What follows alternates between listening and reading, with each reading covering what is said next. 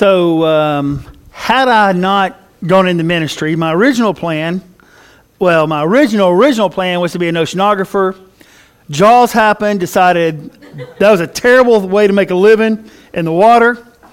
So then I was going to be a teacher, and particularly a high school history teacher.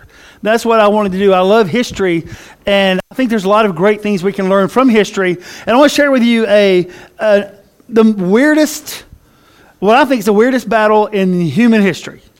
It took place in 525 BC, which if you, right now you're going, that's a long time ago. That's also when the Jews were under Persian captivity.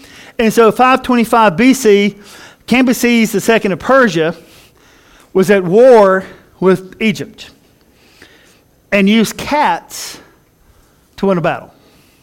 So let me explain to you what happened. So in that day, in that time, cat worship in Egypt was a really huge thing. Cats were held in high esteem. They were worshipped. They were considered to be gods. To kill a cat was punishable by death. And so Cambyses decided to use this to his benefit. And so on their shields, they painted pictures of cats. And then he rounded up hundreds upon hundreds upon hundreds of cats. Can you imagine herding cats, by the way? I mean, that's a tough way to make a living. And he herded his cats, and they put them in the front line with his soldiers. Now, the way battles worked back in the day was archers would fire as the army advanced, and they advanced in straight lines. It's really weird, but, they lined up, and they marched straight, and the archers would fire, and then the infantry would come in. The Egyptian archers wouldn't fire on the Persians because they were afraid they would hit a cat. And they were afraid if they hit a cat, they would be put to death. So instead of firing their arrows, right, they allowed the Persian army to advance, to which many of the archers ended up dead because they didn't fire their arrows. Pharaoh would fall, and it's one of the weirdest battles in human history. It's crazy, it's bold, and I'll bet you that when he started to roll his plan out, the only thing that stopped them from going, this is crazy, is if you disagree with him, he's going to put you to death. But it's crazy to do something like that. But what is clear is that Cambyses had a strategy for winning that battle. And what we can learn, and I think we can learn something from him in every day in our lives, but especially in the role of the church. And that is simply this: if you're going to accomplish your mission, it's important that you have a strategy. In other words, you need to know how you're going to accomplish the things you're going to accomplish, right? Nothing is by accident. Okay, we don't just fall into things. It's kind of like this idea that my neighbor needs to come to church and I should invite them, but maybe, just maybe, they'll show up beside me anyway. Instead of, maybe I should invite my neighbor to come to church with me. You see, if you're going to accomplish something, you have to have a strategy. You got to have a plan. Sports teams win because they have a plan. The Patriot Way, which... Anyway, before I say anything I shouldn't say, the Patriot Way just seems to work. Cheating works, but anyway. But they have a way of doing things.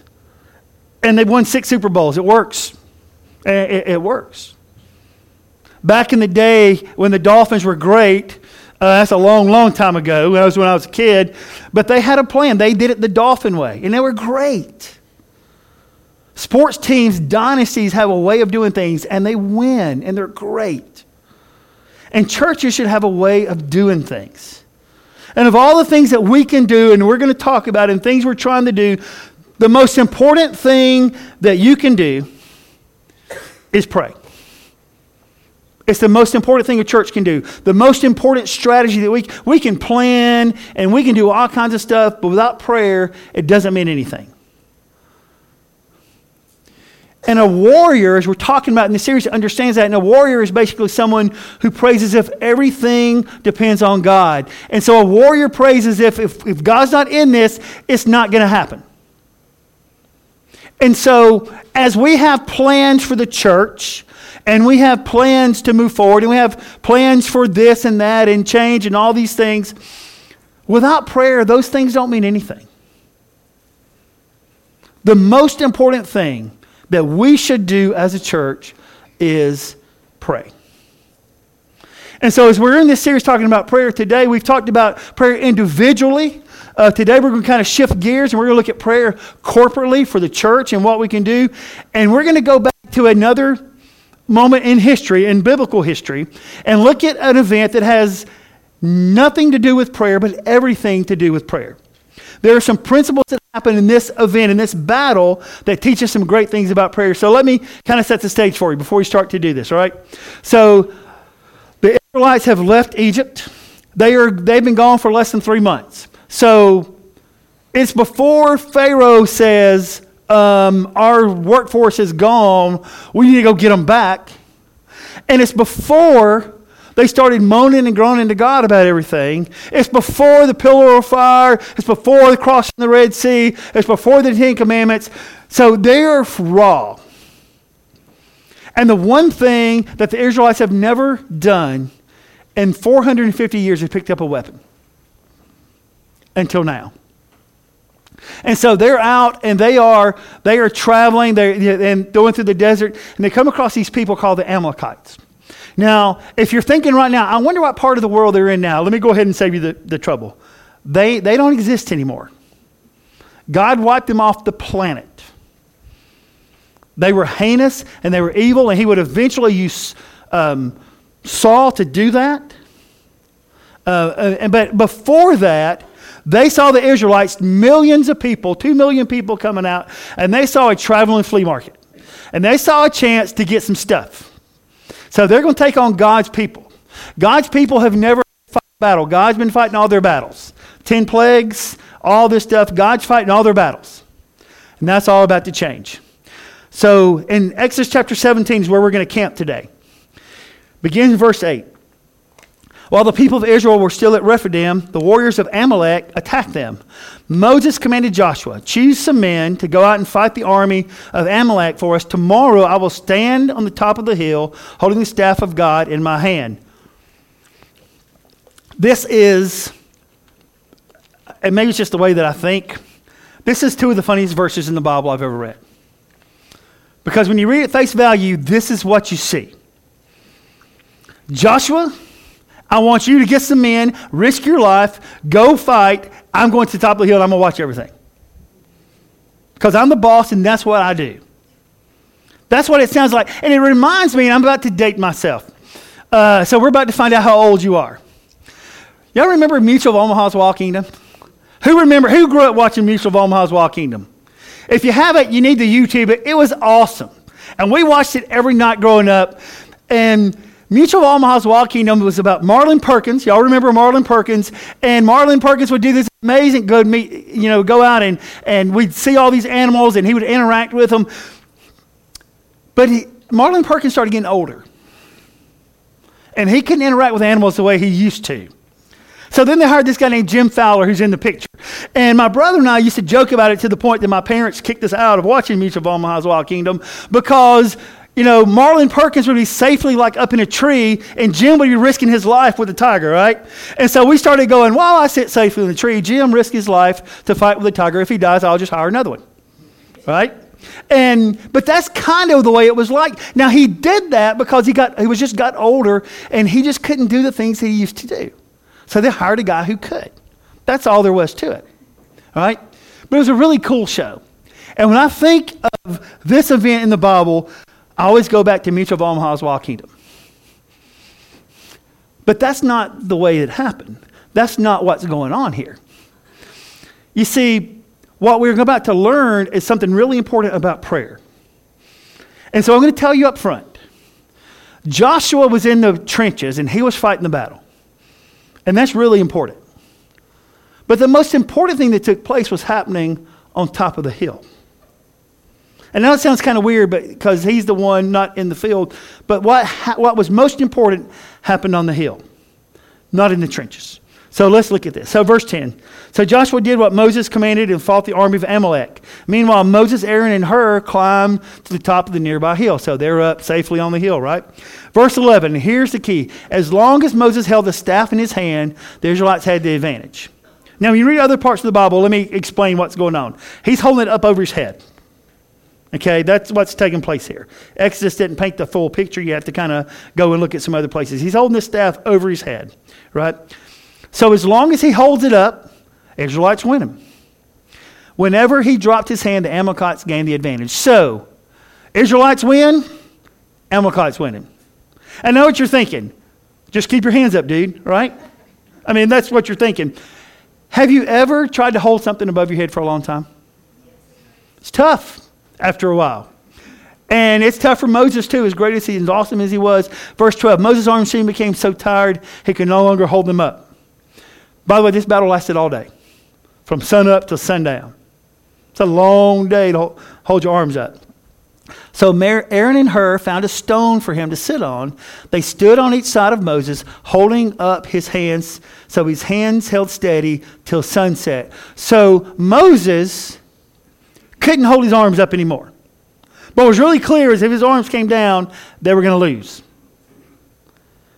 So Aaron and Hur held his arms up. They supported him. Right? Verse 13, as a result, Joshua overwhelmed the army of Amalek in battle. Verse 14, after the victory, the Lord instructed Moses, write this down as a scroll, on a scroll as a reminder, and read it aloud to Joshua. I will erase the memory of Amalek from under heaven. The Amalekites were evil, heinous people. And I don't have time to go into the things that they did. They were evil people. And this is the first time the Israelites encounter them. But it won't be the last. But God doesn't want Joshua to forget what happened that day. And what happened that day was the battle was not won in the trenches. The battle was won on top of the hill. And just like we can have a plan, we can have a strategy, we can have a mission, we can have all sorts of stuff and programs, but without prayer, they will fail. The most important thing, the most strategic thing we can do as a church, that you can do in your life, is to pray. As if everything rides on God. And so we learned some lessons about prayer from this event. This really isn't about prayer, but kind of it is. And so I want to just talk to you about some things. Here's the first thing we're going to talk about. Strategic prayer acknowledges our dependence on God. So let's go back and look at that, and then let's look at our life. So Joshua figured out pretty quick that he wasn't winning the battle. His role was to fight. That was his role. His role was to fight. Moses' role was to hold his hands up. God's role was to honor Moses holding his arms up so he'd win the battle. God did everything because they leaned into God.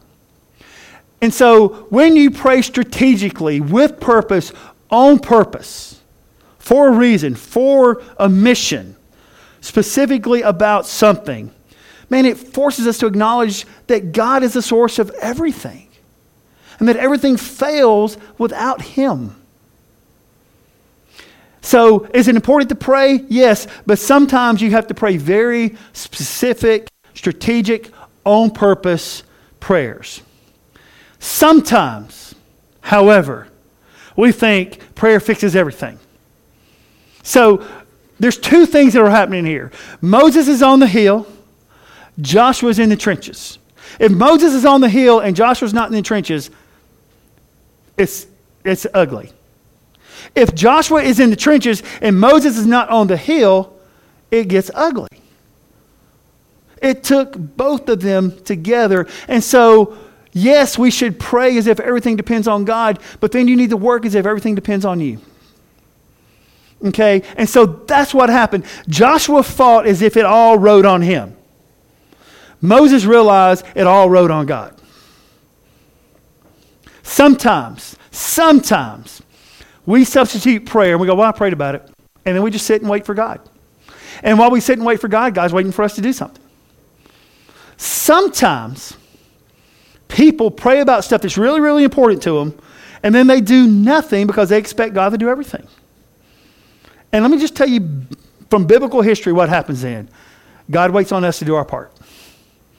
It's one of the first things I said when I got here 10 months ago. We do our part, God does his part. But God does his part when we do our part. And if we skip our part, God doesn't do his part. Prayer teaches us that it all rides on God, but at the same time, we've got to work. So someone's got to be in the trenches and someone's got to be on the hillside. It was Oswald Chambers who said this about prayer. Says prayer does not fit us for the greater work. Prayer is the greater work. In other words, Chambers says, prayer doesn't prepare us to do stuff. Prayer is the most important thing. Prayer teaches us to be dependent on God, to lean into God. And Moses held a stick above his head, which we'll talk about in just a few minutes. A really, really important stick. The most productive thing he could do was pray. Hold that stick up. The most productive thing Joshua could do was fight. They each did their part. But it was God that won the battle. And that was clear. And so when we pray about things with purpose and on purpose, it teaches us that it all rides on God. But the other thing we learned about strategic prayer from this is they're enhanced with creative ways to focus. All right? Moses could have just gone on top of the hill and held his hands up. But he chose to hold that staff, that stick. That stick is really, really important. So let me kind of take you back through the history of the staff. Moses is in the desert with sheep, minding his own business. He's got his staff in his hand because every shepherd did. And he sees on the side of a mountain a bush that's on fire, but it's not burning up. When he met God on the mountain, he had that stick with him. It was that very stick when God said, throw it down, and he threw it down and became a snake. All right? And then God said, pick it up. Now, if I'm Moses, I'm going, no, that's a snake. But he did. It was that staff, that stick, that Moses took with him to Egypt. It was that staff, that stick that he held out over the Red Sea and it turned to blood. It was that staff, that stick that he waved over the land and all the plagues came in. Later it would be that very same staff that he would stand over the Red Sea. We always have this thing, the movie The Ten Commandments has really messed us up. All right?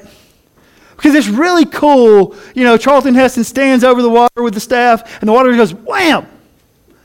Well, that took all night for that to happen. Which means Moses stood all night with his staff over the water. That staff was really, really important to him. That staff reminded him that God had worked in his life. That staff created creative ways for him to stay connected to God. In my office is a fishing pole, and I'll bring it out here one of these days. A couple of folks have asked about it. So there's all kinds of stories behind it, but this fishing pole was given to me when I was 7 years old by my granddaddy. My granddaddy was one of the nicest people I've ever met in my life. But I used to hear stories about this really mean, horrible human being who was a mean drunk. And that was him. In fact, it was the year my brother was born in 1965 that he took his last drink and started going to AA. And I grew up, most of my memories were going to Thursday nights in Carrollton, we'd go pick him up in Temple, drive back to Carrollton, take him to AA, and then we'd go home, go back, pick him up, and take him back. My granddaddy changed his life. He changed the course of his life. And that fishing pole reminds me that prayer works. Because a lot of people prayed for my granddaddy. Not just my mom and her sisters, not just my grandmother. A lot of people. The stories about the prayer for my granddaddy are legendary in our family. The church gathered to pray for him. That fishing pole has a lot of meaning to me, but one of the things it reminds me of is that prayer works. When you pray specifically for something, God honors that. And he did. Hezekiah was being threatened. His enemies were coming in. Israel had fallen. They basically, and they sent this letter to Hezekiah, to king of Judah, basically saying, God's abandoned you. Look what happened in Israel. Here we come. We're about to roll over you like locusts. And Hezekiah was scared to death, and he didn't know what to do. So he took that letter, and he went to the temple, and he laid on the floor, and he laid that letter out. And he laid on that letter, and he prayed to God. And God delivered him. When I pray about our future, when I pray about where we're going to be, when I pray about our new building, I don't do it here. I drive out to 301, and I do it there. Because that's where we're going to be. Sometimes I park, and some of you have seen me park. In fact, some of you have been kind enough to ask, everything okay? Some of you apparently don't care if I'm okay or not, just keep driving. And that's okay, that's fine. I'm not bitter or upset about it, I'm good. But sometimes I go and I stop and I just pray. Sometimes I get out and I walk and I pray. Sometimes, and if you've ever seen me do this and wonder if I lost my mind or if I'm lost, sometimes I just drive that 12.9 acres over and over and over and over and just pray. What I've learned is that strategic prayer is really important, but sometimes God allows us to do creative things. Moses with a stick, fishing pole in my office, driving around, burning gas. But God allows us to do creative things that help us to focus on the important thing. And here's a really cool thing. Here's how it happened for me. When I would pray about, there's things I pray about, I get really distracted. But when I really want to pray about something, I go somewhere or I do something or I hold something that reminds me of something. When I pray for my granddaughter, I usually look at her picture. Eyes are open. Me and God are good. We're good with that. When I pray for my kids, sometimes I look at their pictures. Sometimes I don't. There's nothing wrong with using a prop, for lack of a better word, to focus your attention on what it is you want to pray for. That's what Moses did. That's what God has called us to do. But the last thing I want to talk to you about is this, that strategic prayers are most important and most powerful when prayed together as a community. So if you were here last week, I mentioned to you last Sunday morning at 2:45, I get a phone call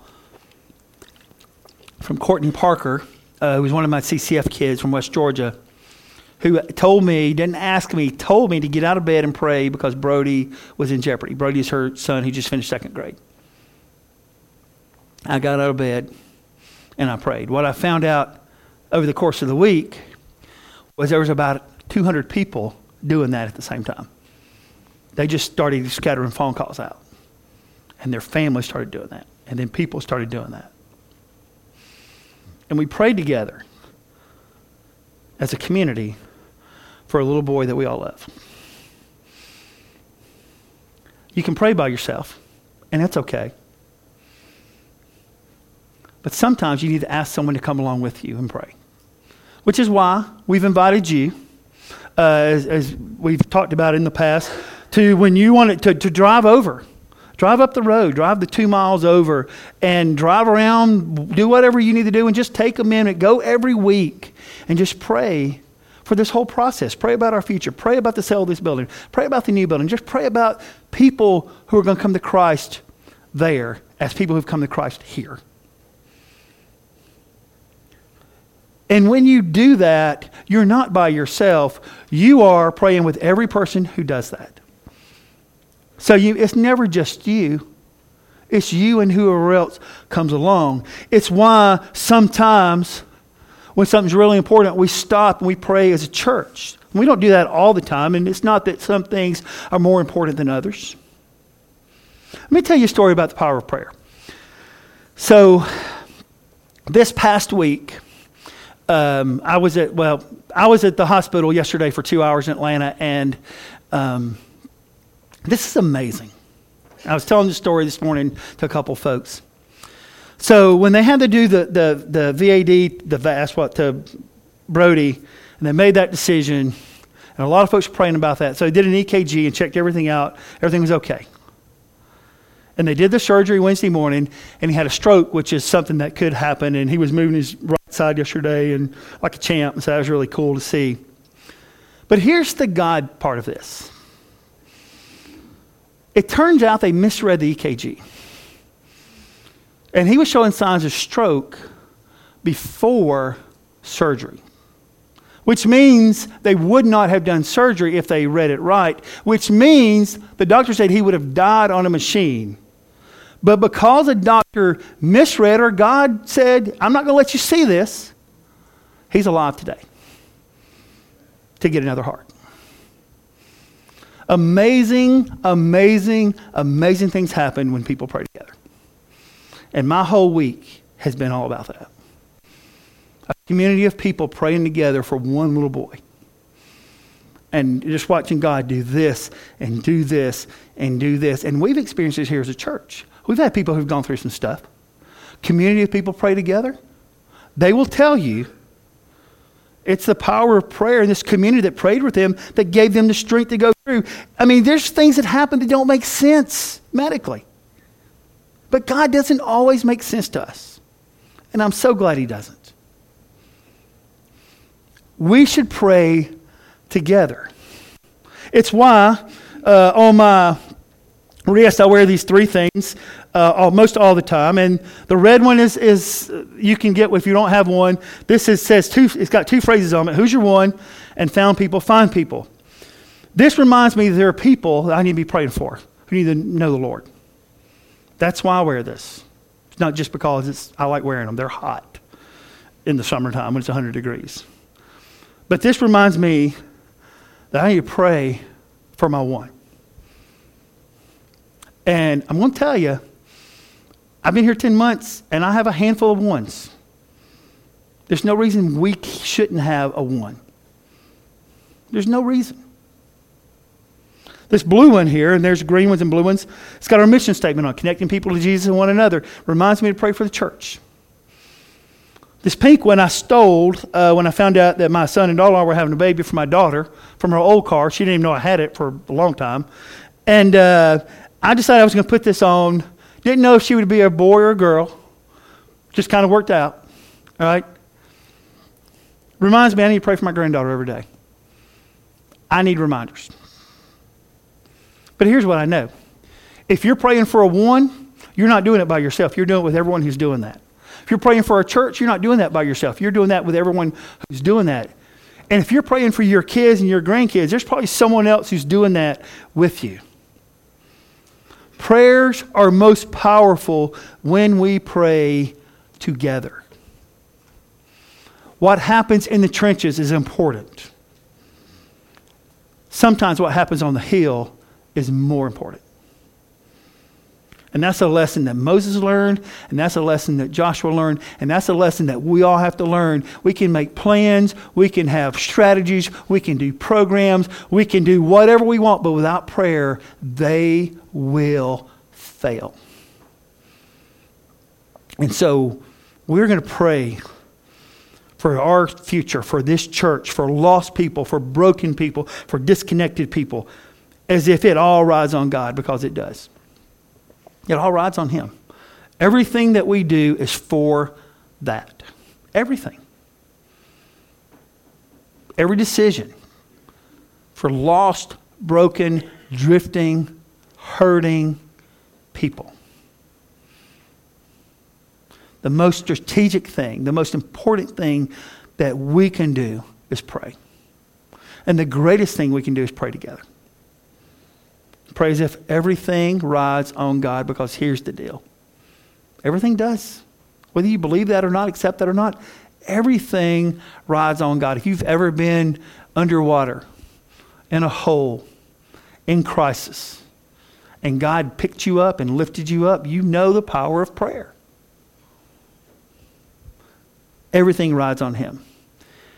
And so as you say it every week, let me remind you the truth about prayer, and that the greatest benefit of prayer is that prayer is for your benefit. God does not need our prayers. God doesn't need to hear from you to know what's going on.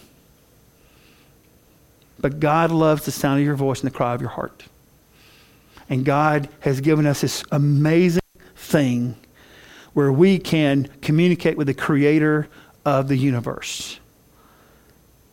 All the time. Anywhere. In my room, wherever my quiet place, in the car, on the side of the road, in a pew, in a hospital room. Prayer is not for God. Prayer is for us. The question is, will you pray courageously as if whatever it is you're praying for rides on God? And then will you do everything in your power to make it happen?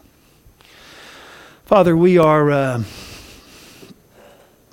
amazed when we look at our Bible, the things you do and you have done. And sometimes I think we just look at those things and we go, well, that was great back in the day, that was fine. But today things are different. But you are still you. And you still do amazing things. And you still want to do great, great things. You still do miracles every single day. Every day. And I'm grateful for that. Sometimes what doesn't look like a miracle, when we look back, turns out to be something that can only be explained by the touch of your hand. Lord, sometimes we pray and then we stop working. We pray and we get lazy. We pray and we just think that we've done all that we can do. We've done all we're supposed to do. And we forget that it's important to be on the hill, but it's important to be in the trenches. Because you love what we do in the trenches. The people we interact with, the people you put in our path. You love that we are willing to get our hands dirty for the sake of your kingdom. So Lord, I pray that as a church corporately, we will pray together with purpose, on purpose, for specific things, for lost people, for broken people, for hurting people, for drifting people, for people who have, for whatever reasons, have left the church and are sitting at home. Because that's why we're here, to be a rescue station in a dangerous world. So we are so thankful for this amazing thing called prayer. And we pray these things in Jesus' name. Amen. Would you stand now? We're going to have a time of decision. If you